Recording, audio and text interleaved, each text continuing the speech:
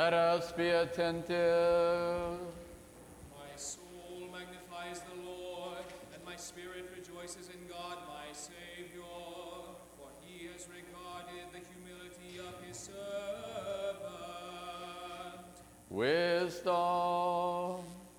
The reading is from St. Paul's letter to the Hebrews. Let us be attentive. Brethren, it is beyond dispute that the inferior is blessed by the superior. Here, tithes are received by mortal men. There, by one whom it is testified that he lives. One might even say that Levi himself, who receives tithes, paid tithes through Abraham, for he was still in the loins of his ancestor when Melchizedek met him. Now, if perfection had been attainable through the Levitical priesthood, for under it the people received the law, what further need would there have been for another priest to arise after the order of Melchizedek, rather than one named after the order of Aaron? For when there is a change in the priesthood, there is necessarily a change in the law as well. For the one of whom these things are spoken belonged to another tribe, from which no one has ever served at the altar. For it is evident that our Lord was descended from Judah, and in connection with that tribe, Moses said nothing about priests. This becomes even more evident when another priest arises in the likeness of Melchizedek, who has become a priest, not according to a legal requirement concerning bodily descent, but by the power of an indestructible life. For it is witnessed of him, "Thou art a priest forever, after the order of Melchizedek." Peace be with you, the reader. Bless you.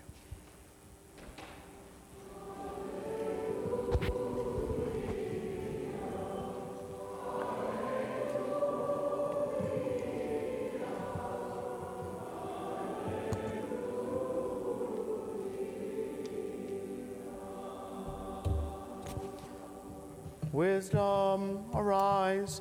Let us hear the Holy Gospel. Peace be with you all.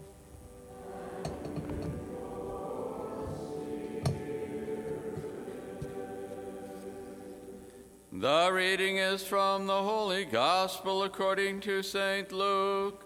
Let us be attentive. Oh Lord, glory to you.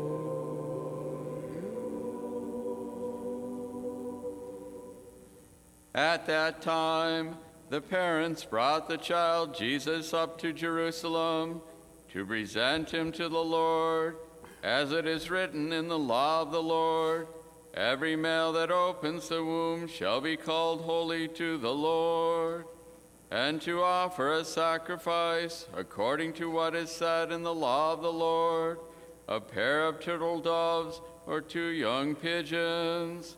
Now there was a man in Jerusalem whose name was Simeon, and this man was righteous and devout, looking for the consolation of Israel, and the Holy Spirit was upon him. And it had been revealed to him by the Holy Spirit that he should not see death before he had seen the Lord's Christ. And inspired by the Spirit, he came into the temple. And when the parents brought in the child Jesus to do for him, according to the custom of the law, he took him up in his arms and blessed God and said, "Lord, now let your servant depart in peace, according to your word, for my eyes have seen your salvation, which you have prepared in the presence of all peoples, a light for the revelation to the Gentiles, and for the glory to your people Israel." And his father and his mother marveled at what was said about him.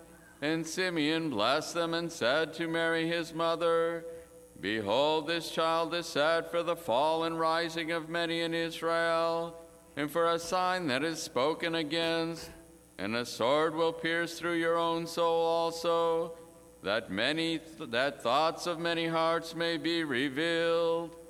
And there was a prophetess, Anna, the daughter of Phanuel, and of the tribe of Asher.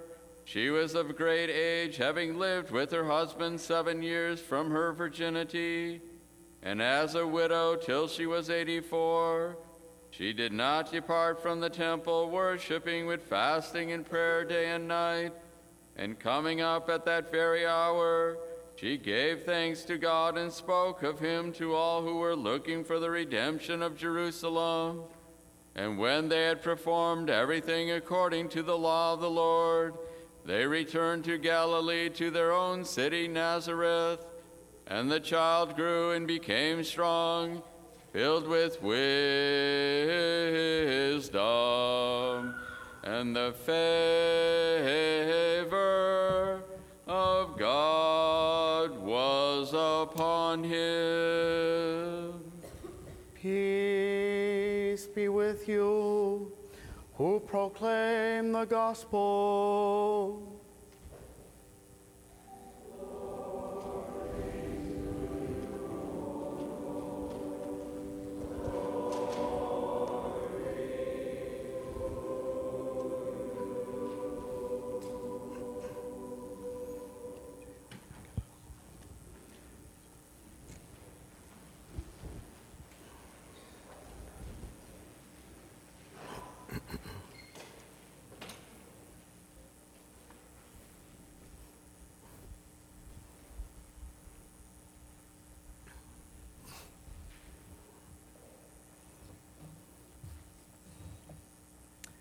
In the name of the Father, and of the Son, and of the Holy Spirit.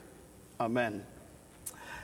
There was once a wise man who showed a young boy a nut in his hand. And the man asked him, "What do you see?" Of course, the boy answered, "A nut." The man said, "Try again." And the boy, understanding a little more, said, "Well, I see what could become a tree." Finally, the wise man said, "Nice try, but you're not quite there yet.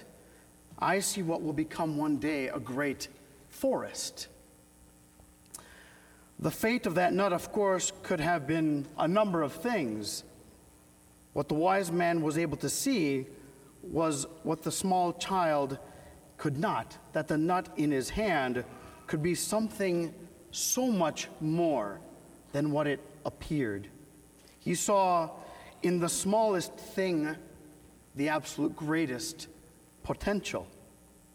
And in the gospel this morning, we also encountered a very wise man, the righteous elder Simeon. Today, being the 2nd of February, we find ourselves celebrating yet another great feast day of our Lord, that of the presentation or meeting in the temple. It is now 40 days after the nativity and birth of Christ, and according to the Old Testament law, as St. Luke wrote and told us, "Now when the days of their purification according to the law of Moses were completed, they brought Jesus to Jerusalem to present him to the Lord." The righteous elder Simeon, led, as it says again and again, by the Holy Spirit into the temple at that very time, met the Christ child at the tent of meeting before the temple. He took him in his arms, he blessed God, and he said, with great joy and relief, we could say, "Now mine eyes have seen your salvation, O Lord. This is a light to the Gentiles and the glory of your people, Israel." In that small child, St. Simeon saw beyond what was just in front of him. Full of the wisdom of God and the Holy Spirit, he did not just see another 40-day-old infant. He saw the Lord of glory. As one of the hymns from last night's Vespers sang, "Today Simeon receives in his arms the Lord of glory." When Moses once saw in the shadows, when he received the tablets of the law on Mount Sinai, this is the Ancient of Days, a young child in the flesh, presented to the temple by the Virgin Mother, to fulfill the precepts of the law which he himself had given as the lawgiver. Clearly, one of the main points the evangelist Luke is trying to convey to us is yet again another fulfillment of the Old Testament scriptures, fulfilled in the person of the Messiah, Jesus Christ.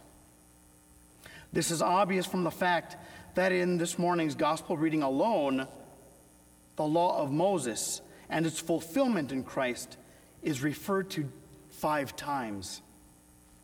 And another hymn from today's feast stresses this point. It says, "Search the scriptures, said Christ our God in his gospel. There we shall find our God being born and wrapped in swaddling clothes. We shall find him feeding on milk, being circumcised and carried in Simeon's arms. Not in fancy or in imagination, but in very truth, he has appeared to the world. Let us praise him with joy. Glory to you, O eternal God." So let us listen and learn from the wisdom of Simeon to look deeper into the meanings of things, to see greatness in what appears small. He received a child in his arms and saw God, the Lord's Christ. Before us today, in this very church, brothers and sisters, are of course many, many precious children. What do we see when we look at our youth and at our children? You may be expecting to hear from me what we are supposed to see in them, such as greatness in a worldly sense, what most parents in today's world hope for their children. We should foresee in them great adult world leaders, professionals, straight-A students, wealthy parents one day with 2.2 children, graduates of the most prestigious high schools and universities, powerful men and women in the business world, successful in every earthly way. We want, many times, prodigy children, so as we point to them and say, "Did you know that my little Cindy graduated first in her class?" We are in fact pointing at our own pride and stroking our own egos, making and seeking the praise of our colleagues and our own friends. But how often do we look at a young person and try to see his or her potential in Jesus Christ? Do we see in our children the awesome potential for sainthood?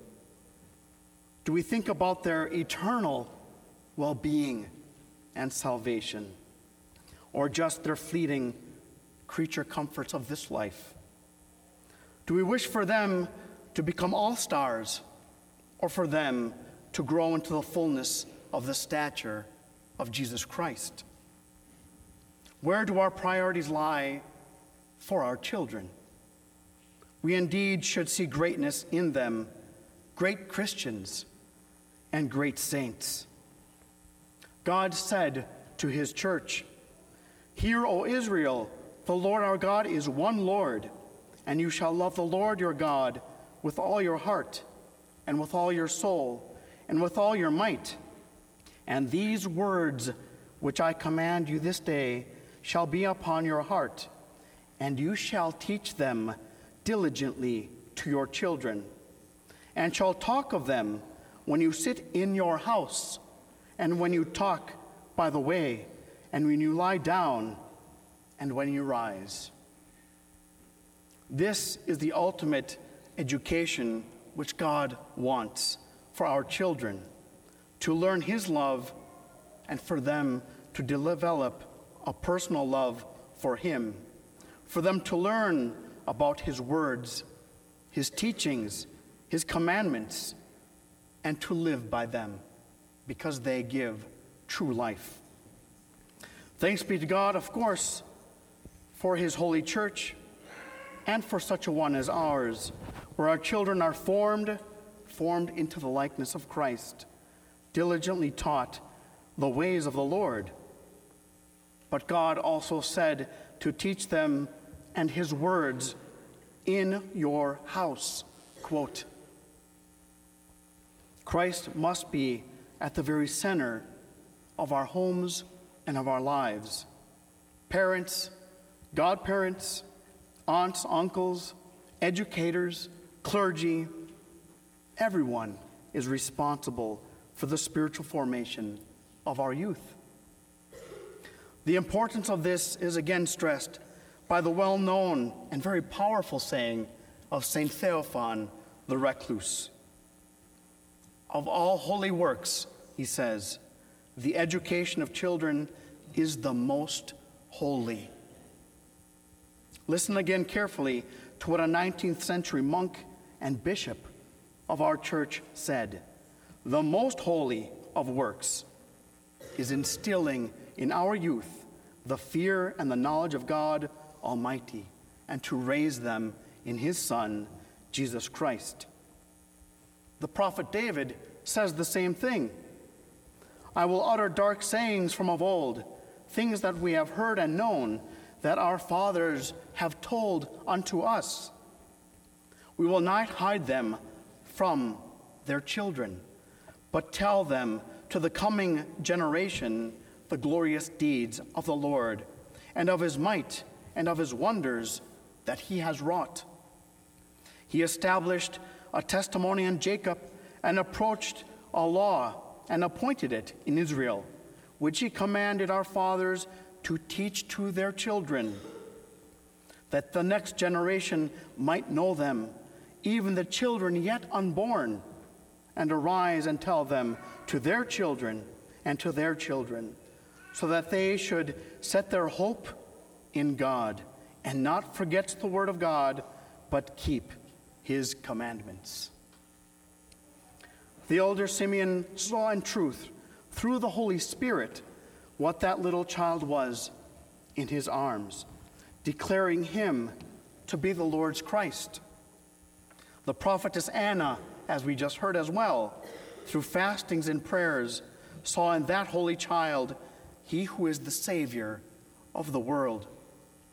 Let us also see in our children, brothers and sisters in Christ, holiness, the great saints God has called them to become, and to teach them through love the ways of Christ. And so let us sing and pray together another hymn of this day. Come, O faithful, let us also go to meet Christ, and to let us receive him with songs and praises and glory. He is the salvation Simeon has seen. He is the one David announced, and of whom the prophets have spoken.